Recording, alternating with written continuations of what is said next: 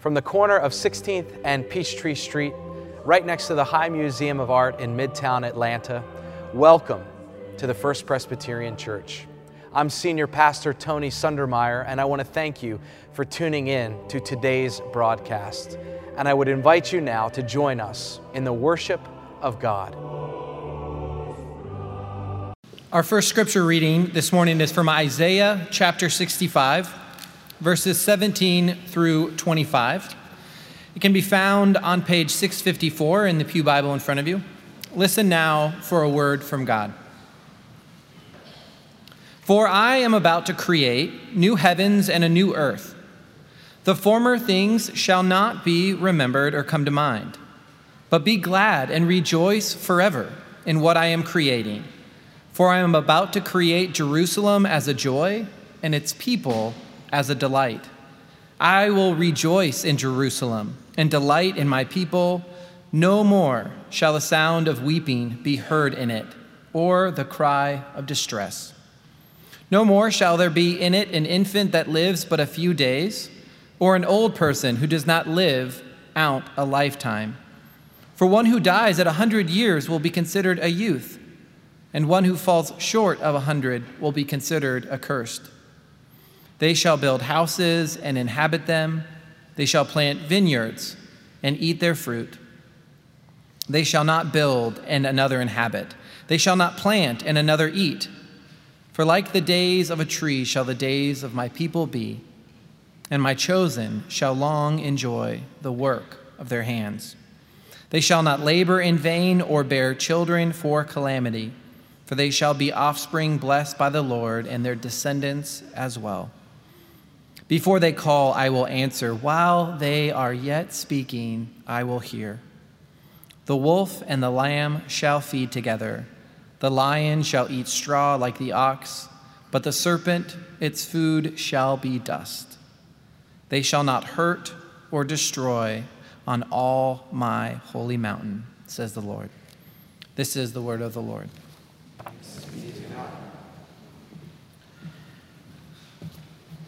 Our second text is from the Gospel of Luke, chapter 21, verses 5 through 19. Both of these texts are part of the lectionary, that 3-year cycle of texts that help set the pace, the liturgical life of the congregation. Page 80 in the New Testament portion of your Pew Bible if you'd like to follow along. When some were speaking about the temple, how it was adorned with beautiful stones and gifts dedicated to God, Jesus said, "As for these things that you see, the days will come when not one stone will be left upon another. All will be thrown down." They asked him, "Teacher, when will this be? And what will be the sign that this is about to take place?" And Jesus said, "Beware that you are not led astray, for many will come in my name and say, 'I am he,' and the time is near. Do not go after them. When you hear of wars and insurrections, do not be terrified, for these things must take place first, but the end will not follow immediately." Then he said to them, "Nation will rise against nation, and kingdom against kingdom. There will be great earthquakes, and in various places famines and plagues, and there will be dreadful portents and great signs from heaven.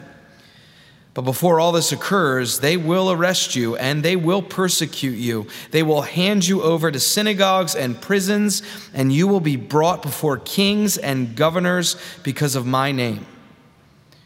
This will give you an opportunity to testify. So make up your minds not to prepare your defense in advance, for I will give you words, and I'll give you a wisdom that none of your opponents will be able to withstand or contradict.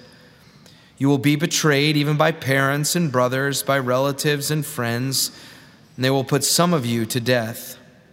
You will be hated by all because of my name, but not a hair of your head will perish.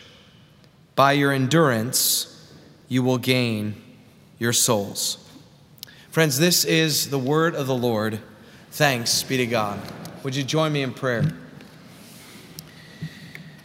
Lord, break open this word afresh to us this day so that we would be different people than those who came into this sacred space this morning. even to be more like your Son, Jesus the Christ. It's in his name that we pray. Amen. I want to begin this morning with a little bit of transparency. I recognize that as I share what I'm about to share, that it may land for some of you in maybe a way that you would disagree with me. Perhaps some of you might meet what I'm about to say with criticism or even judgment. And I just want to let you know before I share it, that's totally fine. Here it is. Not only am I okay with it, but I love to listen to Christmas music starting in November. When the first of the month came, I quickly programmed my satellite radio favorites to include the Hallmark Channel, which plays Christmas music 24/7 for 2 straight months. Katie and I were on a date last week in Buckhead, and we were killing time before our dinner, and we strolled around Phipps Plaza, and every store that we went into, I mean every store, had their decorations up, and every store was playing holiday music. And as we went into the atrium, there was Santa Claus himself, taking photos with some happy children and with some not so happy children. I've already selected my Christmas playlists on Spotify, and I've been listening to them. In fact, listen to them as I was preparing this sermon. I'm not ashamed to admit it. Christmas music before Thanksgiving is totally okay in my book. I read a story a few days ago that came out of San Antonio. A couple named Claudia and Nick Simonis began decorating their home on the day after Halloween, which was November the 1st. They started decorating their home with Christmas ornamentation, and 3 days later, they received a cease and desist letter from their homeowners association demanding that they take down their Christmas decorations until, quote, it was closer to the holidays. The Simonis family did admit that they were already in the Christmas spirit, but there was a more practical reason that they wanted to get a head start of putting up all the ornaments and the decorations around their house. You see, Claudia is pregnant with their 3rd child, and the baby is due, get this, you can't make this up, December 25th. And in case the child would come a little bit early, they wanted to make sure that their first Christmas, the house would be decorated. So when the neighbors heard about this cease and desist letter, many in the neighborhood protested by putting up their Christmas decorations as a sign of solidarity and protest against the principalities and powers that we know in homeowners associations. Now, I know there are many of us in this space who have a different point of view, or perhaps have a different timetable when it comes to putting up our Christmas decorations. When it comes to listening to Christmas music, there are probably many of us in this room who would side with the homeowners association in this case. I understand the logic, and I don't want to critique it, right? With Halloween barely behind us, and with Thanksgiving still 11 days out, some may find it appalling that so many people have demonstrated a mistimed merriment. I get it. I used to have some hard and fast rules about all this. I used to be super rigid about it. Right? No Christmas trees, no lights, no wreaths, no mistletoe, and no Christmas music until at least the first Sunday of Advent. And everything needs to come down the Sunday after Epiphany. I had standards, I had protocols, but to be honest, I've actually softened over the last couple of years. And it's not because I am a soulless capitalist who is willing to secularize the sacred to make a quick buck, nor am I prone to sentimentality or the kind of nostalgia that's often stirred by the familiar songs of the season. No, I have softened a bit because I know how desperate the world is for Christmas. I don't mean the pomp and the circumstance. I mean desperate for the message of Christmas. I know how desperate I am to believe, how desperate I am to hope, how desperate I am to hear songs of joy, to hear messages of promise.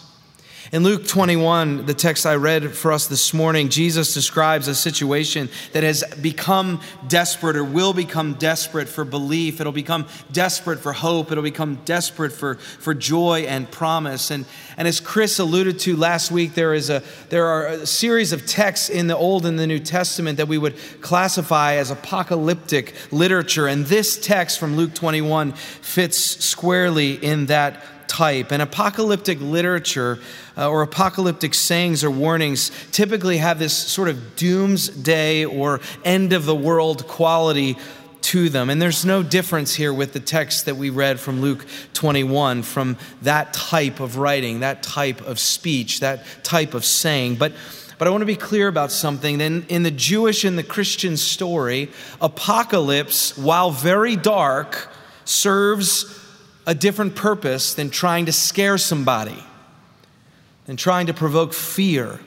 Scholar Gilberto Ruiz explains that apocalyptic literature uses unsettling language. It uses unsettling imagery as a means to assure the faithful they should keep their trust in God, even when facing the most challenging of circumstances.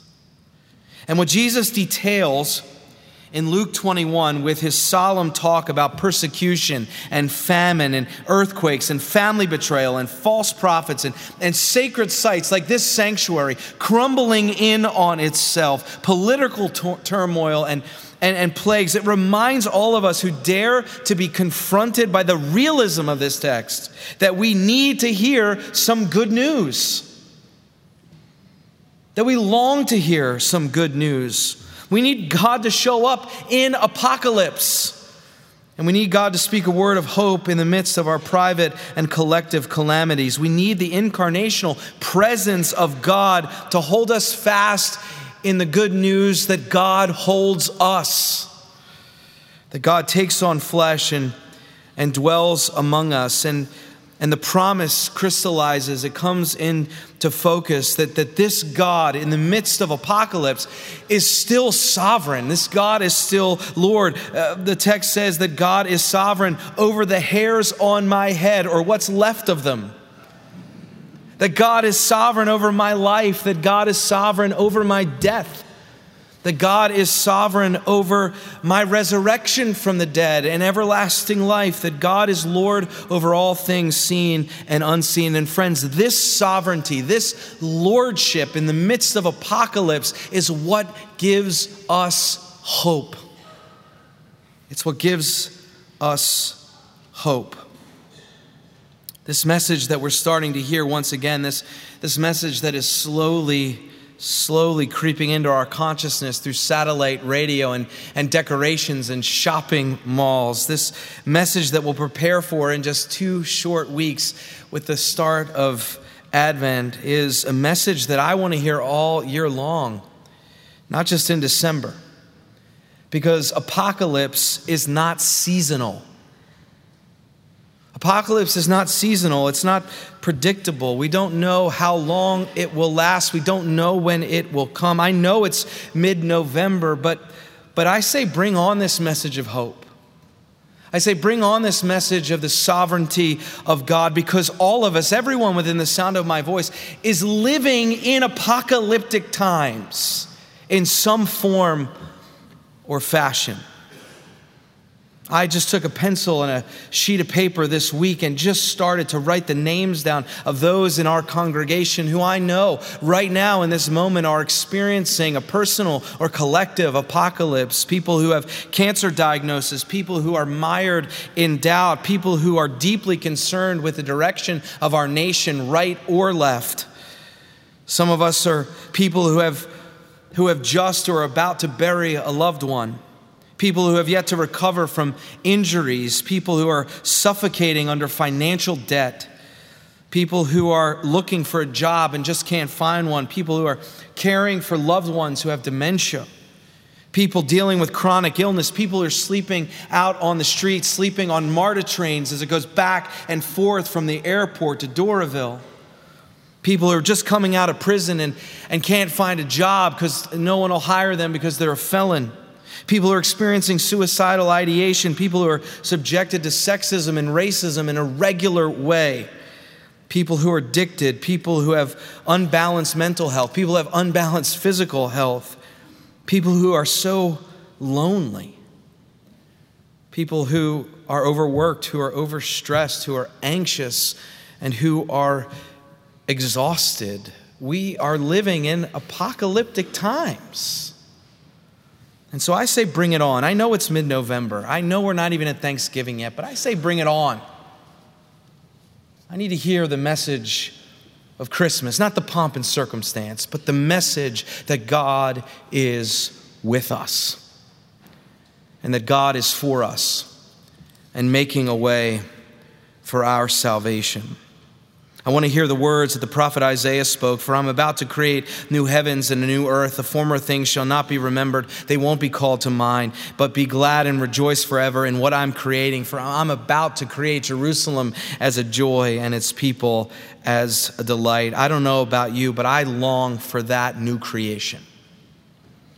I long for that word in the midst of our personal and collective apocalypse. I long for God to do a brand new thing. But I'm also aware that hope takes time.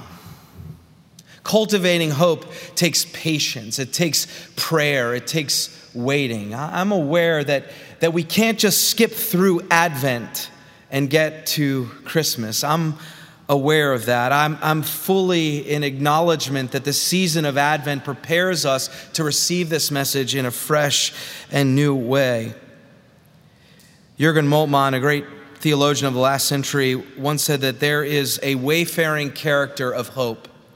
There's a wayfaring character of hope, that hope is like a journey. Hope moves in the world, even as it moves in our hearts and in the life of our community. It is organic, it is active, it is not passive or static, but it walks in the world like with bare feet. It walks in the world on the harder roads of life. It has a wayfaring character to it. And this wayfaring character is hard for many of us living in the West, hard for many of us living in the United States, hard for many of us who live in Atlanta. You know, I talked about the ways in which I would frame how I would go about the calendar and putting up decorations and when I would start listening to Christmas music. And I framed it with the first Sunday of Advent and with Epiphany. But the world doesn't know about Advent. The world doesn't know about Epiphany. Phipps Plaza doesn't operate around those dates, and yet those dates are so important in the life of our faith and in our faith community. We realize that hope is a journey that we are on, and sometimes we have to wait for it. Sometimes we've got to trust in the midst of apocalypse, when we're walking through the ruins of life, when the temple has been destroyed, and we've got to wait. We've got to wait. Moltmann says that there are really two enemies of hope. He says the first enemy of hope is presumption. And it's the presumption, and maybe some of us carry this, that just as soon as the calendar date changes, as soon as the next day comes, everything's going to be okay. We just presume that everything is going to work its way out. And Moltmann says that is an enemy of hope because it doesn't acknowledge the reality of apocalypse. It doesn't say how hard it is. It doesn't talk about how dissonant and disorienting apocalypse actually is, to name it as such. Instead of just sort of this humanistic optimism, it's all just going to work out in the end, to actually name the hardships. So many of us are living in our own personal apocalypse or collective apocalypse, and we refuse to name how hard it is. We refuse to speak about it. We refuse to talk about it. We refuse to get help for it. We just presume it's just all going to work itself out in some way. That's the first enemy of hope. Hope can't work when there is a presumption that it's just all going to work out on its own. Hope has to be born out of real, dire hopelessness. But on the other side of the equation, Moltmann says there's another enemy, and it's called despair. Despair is believing that there won't be something new, that God won't show up, that God won't do something to save us, to heal us, to make a way for us through this apocalypse. Do you know the Greek mythology around Sisyphus? Do you know this guy? Greek king, cruel king, gets punished by Zeus, and he's punished with this horrible existence where he constantly pushes a boulder up a hill only to get to the top, and the boulder rolls back down, and then he goes back down and he pushes it back up to the top. And Zeus mandates that this cycle, this repetition, will be his existence for all eternity. Albert Camus, the 20th century philosopher, said, that, my friends, is despair. And many of us feel like that's the life we're living. That's what apocalypse feels like for many of us. We're just rolling the boulder up the hill and watching it roll back down, and then we go back down and do it again and again and again. And despair is the belief that we will never, ever get out of that cycle. And some of us are enmeshed in that cycle right now. But the good news of Christmas, the good news of the gospel of Jesus Christ, is that he breaks that cycle through his life, death, and resurrection, through the gift of his grace. We have hope because he's walked the road of apocalypse. He's walked the road of the cross, and he's been raised from the dead, which gives us hope. So he seeks to defeat presumption. He seeks to defeat despair. And one of the principal ways that he does it, and I will close with this, one of the principal ways that he does it is in simpatico with the Christmas message itself, that he takes on flesh and dwells among us. That's the message I long for. And here's the good news, is that he is still doing that today in our midst. I'm going to ask you to do something that is going to feel super uncomfortable for a lot of you. But I want you to take a risk, and I want you to receive this invitation and trust me on this, okay? When I did it at the 8 and 9, there were a lot of people who I could see their faces were super uncomfortable with this. But it helps make my last point. What I want you to do, okay, is I want you to look at people around you. I don't mean look past them like I'm looking at the chair that Connie's sitting on or looking at the stained glass window. I want you to look them in the eye. You can't have empathy. You can't have love. You can't have relationship unless you look people in the face. I know some people are it's sparse. Look around. I'm serious now. Do it. Look at somebody. Look at somebody. Look them in the eye. Look them in the eye.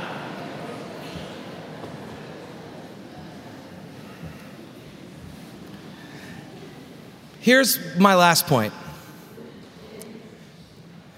Every one of us is on this road together. The gift of grace that comes in the Christian community is a gift of Christ's presence in one another, in the eyes that you just looked in the physical bodies that people inhabit. That's how God does God's work in the world. And friends, we're not alone. We're all on this road, this wayfaring journey of apocalypse, looking for hope, looking for the message. We're not alone. And so here's what I invite you to do. If you've been holding on to your own personal apocalypse, to despair, or to even the presumption that just everything's going to work itself out and haven't been able to name the hardship, I'm inviting you to tell somebody, tell a pastor, get together with one of us. Tell someone from this faith community, connect with someone, because we need each other on this wayfaring journey, on this road. It's a hard road to walk, and the gift of Christ comes in us, that we walk it together, questing after this message that God is with us and for us in Jesus Christ, in apocalypse, now and forevermore. Amen.